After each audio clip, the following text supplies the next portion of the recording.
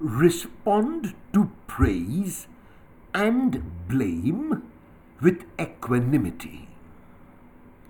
When we act, there are two kinds of responses to our actions. As far as we are concerned, the stimulus, which in this case is our action, is the same. However, the responses or reactions are different. One individual or group might be so taken up with our actions that they will praise us and the action. Another individual or group might criticize it and us.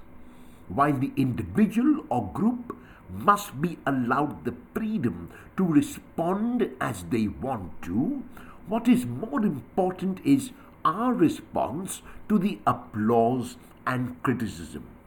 If we are elated with the applause and crestfallen with the criticism, it means that we have given more importance than required to the responses. It will also mean that we can be easily controlled by praise and criticism.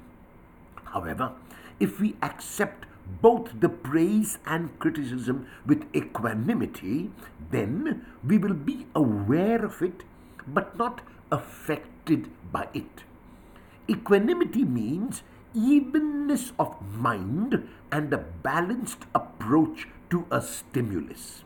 This will become possible if we detach ourselves from our actions.